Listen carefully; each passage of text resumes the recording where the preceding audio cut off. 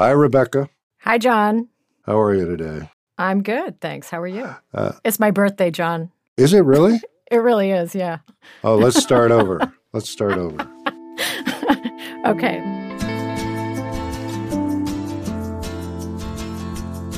Hi, Rebecca, and happy birthday. Hi, John. Thank you. So, what, 32 or 33? 29 and a half. Anyway, from the Recount and iHeartRadio, this is the News Items Podcast, bringing you analysis based on my newsletter, News Items. It is Wednesday, June 23rd. John, what do you want to talk about today? Well, we're back to the virus. We want to talk about the Delta and Delta Plus variants that are spreading rapidly around the world. And then we want to take a look at a Canadian bill that would force or could force tech companies like Netflix and YouTube to prioritize, there's a great word, prioritize, Canadian content on their platforms in Canada. Yeah, it's going to be interesting to unpack that one. How about you? Oh, okay. Well, I'm going to get into a new ETF debuting on the market today, sponsored by Engine Number One, the activist fund that successfully waged an activist campaign against ExxonMobil. Earlier this year, they're launching an ETF. We'll talk about that. So there's also a great feature in the New York Times today about how the end of pandemic protections could hit the millions of Americans who live in mobile homes especially hard. All right, let's start with two science and tech headlines, and then we'll get to the items. Indeed. First, researchers have provided a detailed description of how a molecular compound produces hydrogen. The compound itself is modeled on a naturally occurring microorganism, but its processes were still a bit of a mystery. Now, the researchers in Germany and Italy understand just how it calls into play things like iron atoms and positively charged protons and negatively charged hydroxide ions. All rather complicated, but one of the possible applications of this research is sustainable production of hydrogen. It is a buzz term in financial markets and one of the main topics we cover in Investable Universe, FYI. It may be the most abundant chemical substance in the universe, but it doesn't typically exist in pure form in nature and has to be created from compounds that contain it. So, hydrogen itself getting a lot of attention as an energy source. John, are you ready for hydrogen-powered cars? Oh, yeah. The enthusiasm around hydrogen is remarkable. I mean, Goldman Sachs published that huge paper on the world going hydrogen. Yeah. There's a group out in California, a Stanford group called Rethink X, said that hydrogen was the future. You've done a lot of this on Investable Universe. Yes. What is your take? So in terms of this specific research breakthrough, I mean, obviously this is not, we're not talking about the investment end of it here, but rather understanding the chemical processes around hydrogen. But it's something on which most everyone agrees. According to the Department of Energy, the hydrogen economy could contribute $750 billion each year and add 3.4 million jobs to the U.S. economy. So it's a job creator. There's a lot of interest specifically in energy transition of the commercial trucking fleet in the U.S. Midwest, major project going on there. The argument for hydrogen-powered vehicles, whether it's in a commercial fleet or a regular private vehicle, is that it's zero emission. Think about what it's like to breathe in, semi-truck exhaust. I mean, these vehicles basically emit water vapor, so it's clean energy. Yeah. So I think it's coming. Hydrogen is coming. Right. Anyway, we should move on, I think. Okay. Next, when historians look back at this pandemic, mRNA vaccines and the scientists that developed them in record speed will be celebrated as heroes. But the advances in vaccinology keep coming. A story in Scientific American details a new vaccine technology based on artificial proteins. Lab tests last year exposed mice to an artificial fragment of COVID-19's famous spike protein. The results showed incredibly effective neutralization. Early clinical trials started in January of this year. Beyond their effectiveness, vaccines based on artificial particles could be cheaper and faster to produce. They also wouldn't need to be refrigerated like today's mRNA vaccines. John, as is often the case with these stories about the future of vaccines, they could also help us to defeat other infectious diseases, from the flu to HIV. Help us understand this scientific breakthrough. It's essentially synthetic biology. What's going on around the country and around the world is a uncoordinated effort to come up with a universal vaccine, right? Mm-hmm. And this is one more step toward that end. Do you think there's going to be a lot of impetus to push them through the approval pipeline, similar to mRNA? I mean, they don't have to be refrigerated. a key advantage on mRNA. They could be faster to produce. They could be cheaper to produce. Yeah. What do you think? If you go in, to the CDC or the NIH and say, I think we have something that stops this thing cold and it's more efficient and so on and so forth, they're not going to waste a lot of time debating it. They're just going to throw money at you. So if you're in this field of research, money is not an object. Regulatory oversight is extremely forgiving, and you couldn't possibly waste money on this because the consequences of not getting the virus under control are horrific. Yeah. Well, speaking of not getting the virus under control, John, let's stay on the topic of COVID-19 as we move on to the news items.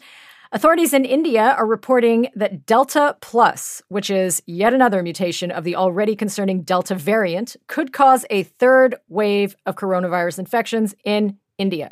Meanwhile, the original Delta variant that first emerged in India could be dominant in the U.S. in just a few weeks, according to the CDC. Delta is one of the so-called variants of concern because it's about 50% more transmissible than the current strain most common in the U.S. It could also cause a tougher case of COVID, Dr. Anthony Fauci, said on Tuesday. Finally, a new study finds that, not surprisingly, the variant spreads fastest in places with low vaccination rates. Some states, including Missouri, Arkansas, and Utah, are seeing hospitalizations from COVID trend upward. This notion that COVID is behind us, that we're reopening and we're back to, the economy is speeding up, and there's this weird unreality. And I understand people want to go to restaurants and go to concerts and so on and so forth. But, this thing is, we're not anywhere near out of the woods on this. And, as more variants emerge, the most recent, obviously, Delta Plus, the scarier it gets. And we just have to get the country vaccinated. We have to. If we don't, the consequences are going to be severe. So is the prevalence of this Delta variant here in the U.S. among younger unvaccinated populations, is that having any impact on some of the holdover vaccine hesitancy that have been seen in those regions? One hopes, but not yet, right? Yeah. This is sort of active resistance. Like, if I take the vaccine, I'm caving to the man, or somebody is, stepping on, live free or die. I don't have to take the vaccine. And it's scary. Not out of the woods. Yeah. All right. Let's move along here. All right. And talk about the activist hedge fund, Engine Number One. Yep. Which is launching an exchange-traded fund, or ETF, this very day, today. Like many other ETFs, the fund will invest in the 500 largest publicly traded American companies. However, unlike most ETFs, the Engine Number One Transform 500 ETF is, quote, purpose-built to create long-term value by driving positive impact through active ownership, unquote. In other words, Engine Number One will try to influence the direction of the companies it invests in through shareholder elections, just like they did last month when Engine Number One led a successful campaign to unseat 3 ExxonMobil board members. Rebecca, I know you think this is a bad idea. Tell us why. I'm concerned about it because I think that there's a potential for unintended consequences, so to speak. And my concern is that we are about to witness the memification of shareholder activism. That's what it is, basically, right? I mean, they want these Robinhood traders on their side. There's a lot of demand, particularly in a younger cohort, for ESG investments, right? I mean, the people in the wealth management business hear this all the time. And Engine Number One has sort of come up with a product that fits that demand pretty well by saying that they're there to fight the good fight on climate change. So it's clever marketing for sure. The thing is, Engine Number One, I mean, they got a big bear pelt on their belt with ExxonMobil. The timing was right. The target was right. ExxonMobil actively fought climate change research for many years. They've been traditionally very conservative compared to other energy majors. Engine number one had the support of a major institutional holder, the California Teachers Pension. So that helped. They were able to hold, for example, Vanguard and I think BlackRock to their obligations under the Climate 100 convention, that they were signatories to. They said, now you got to put your money where your mouth is here. And so they benefited from that. So that's a success story. And that's like a David versus Goliath type story. Right. Are you going to take that and turn that into an ETF where you're going to try to solicit volume from the Reddit day traders and the Robinhood crowd? I mean, you're going to hold a tiger by the tail. How's that going to work out for you? Yeah, I was surprised. I mean, if you were on the board, you would say, no, just do the one thing well, right? Let's not try to be two companies. I don't know. You would think they would want to maybe find some other company, like really do their homework, like develop a track record. They have a track record of one company. Right. There are other ETFs that are organized around, for example, carbon transition. Right. And so you can support that through the ETF. Whether that carbon transition strategy is the result of an activist shareholder campaign is not part of the calculus. It's just that the company is making demonstrable efforts and has a benchmark and is working toward that benchmark and has results in the benchmark. So they go in the ETF and you can buy the ETF if that's what you want to do. This, I think, is like a sideshow that is sloppy, a little sophomoric, and can backfire on them in a big way. Right. All right, we're going to hear from our sponsors, and we'll be right back with more news items. Welcome back to News Items. On Monday, the Canadian House of Commons passed a bill that would introduce 3 major requirements for digital media companies. They need to disclose information about their revenue, provide a portion of their profits to support Canadian content, and increase the visibility of Canadian content on their platforms. Bill C-10 is essentially the digital version of the so-called CanCon law that says Canadian TV broadcasters have to air at least 50% Canadian content between 6 p.m. and midnight. So, John, this measure still has to make it through the Canadian Senate before it becomes law, but if it does, what are the implications? Well, I mean, we start with the fact that Canada is forever complaining and whining about American cultural imperialism. So this appeals directly to that sentiment. And, this is obviously not going to end up the way it is now, but it essentially puts a broadcast model onto a digital world. And that seems utterly unworkable. Does it? How in the world do you build the algorithm that says 50% of this YouTube content is from Canada? You can with Netflix, obviously. It's much easier to do. But with the TikToks and YouTube and Facebook, I think it's a lot more complicated. So this impulse is, I'm sure, going to be very familiar to Europeans because European countries are highly, highly invested in controlling what people see and hear on their airwaves because they want to protect the sanctity of their national culture and language and protect from the onslaught of English language culture and this kind of borderless content culture that sort of washes out whatever they feel is their local identity. But is this Canadian law a blueprint for regulating streaming platforms just like broadcasters? Yes. This legislation, I think, will be watched carefully all around the world for exactly the reasons you described, to push back against American cultural imperialism and now Chinese cultural imperialism. It passed through the House of Commons with a fairly comfortable margin. I think it was roughly 190 to 120. I might have that a little bit wrong. But anyway, comfortably. So there's significant political support. And I suspect there's significant political support for this all around the world in various countries.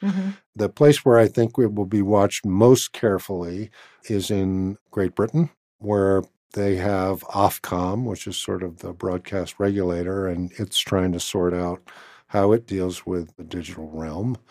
The other thing is that, Netflix has done this fantastic thing for foreign producers. If you think about what Netflix has done in terms of bringing foreign content to our attention, whether it's Danish television production or Icelandic murder mysteries, it's astonishing. So a number of these countries want to be careful here because one of the reasons that they now have thriving media is because Netflix has brought their work to the world's attention.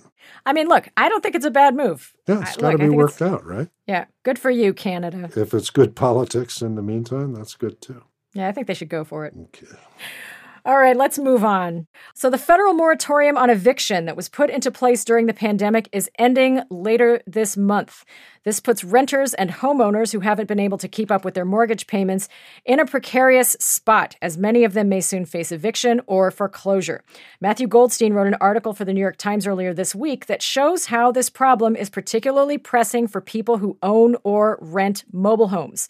The article estimates that roughly 22 million people across the U.S. live in mobile homes. These are mostly people on fixed incomes, retirees, and the working poor. And within that group, 35% of mobile home owners worked in industries that were destroyed by pandemic restrictions. The issue gets even more complicated when we take into account the unconventional loans these owners take out, called chattel loans, and the fact that these homeowners often have to rent the space from park operators.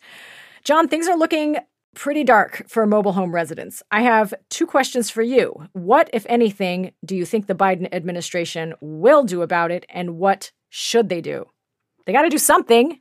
Do something. Do something, Joe. Do something. Do something, Joe. Don't just sit there. Yes. Well, you can obviously extend the payment moratorium, which I think has been done twice. But in order for the economics of this to work out, the economy does, in fact, have to pick up and people get their jobs back and so on and so forth. Mm-hmm. So the immediate thing that if you were the Biden administration and you were thinking politically, mm-hmm. you would, one, attack the banks and financial services companies that are threatening to throw these people on the street. You would go after them specifically and by name mm-hmm. and back them off. And then secondly, you would get yet another round of quote-unquote stimulus money to help these people get through the 90 or 180 days that will at least enable them some chance to get back what was roughly equivalent to their old job. Banks typically will not lend to people who are wanting to buy a mobile home because the loan sizes are too small.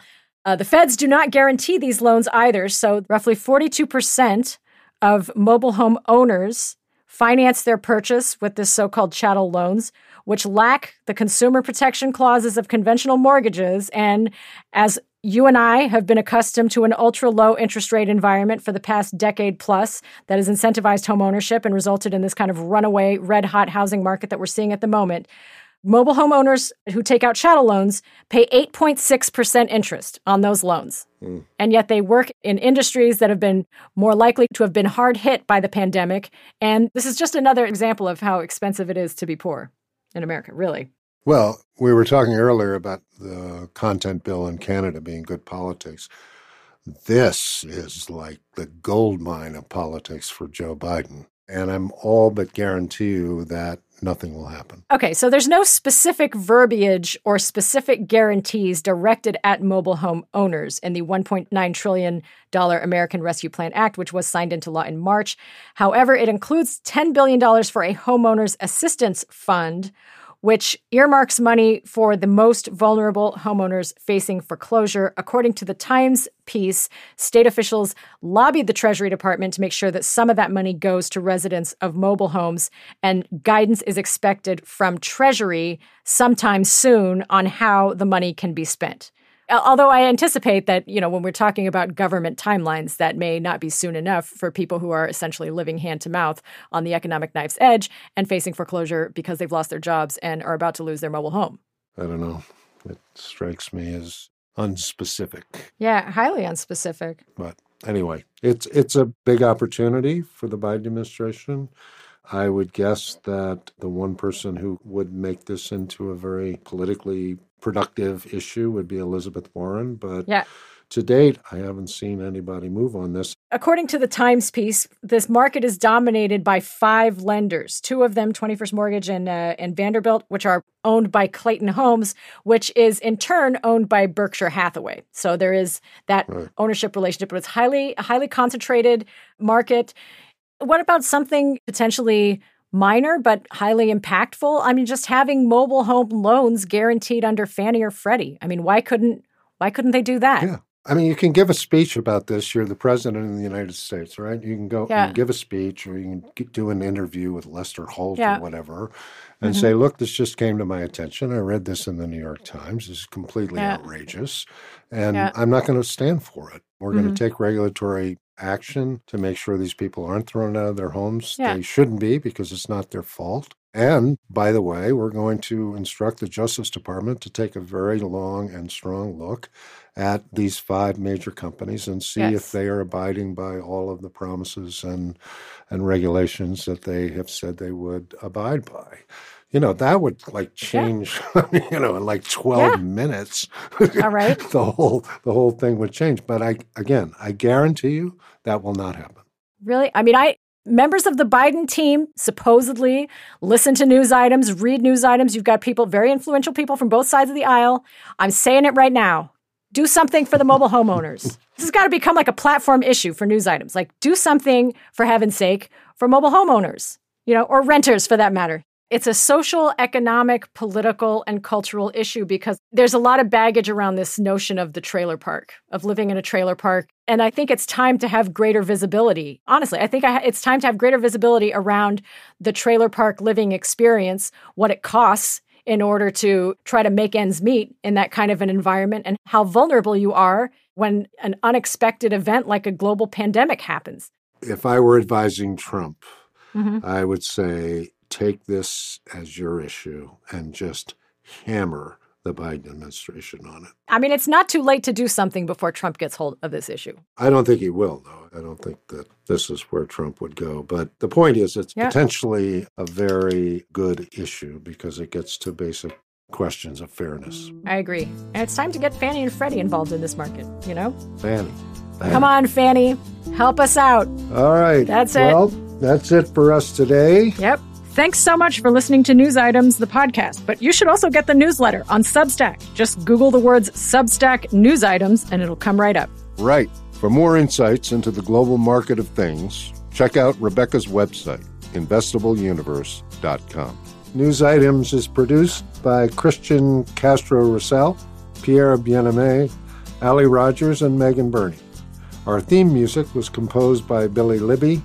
Our recording engineer is Simran Singh, and we'd like to thank the whole team here at Factory Underground. We'll be back tomorrow afternoon with my interview with Jerry Seib, who is the Washington executive editor of the Wall Street Journal.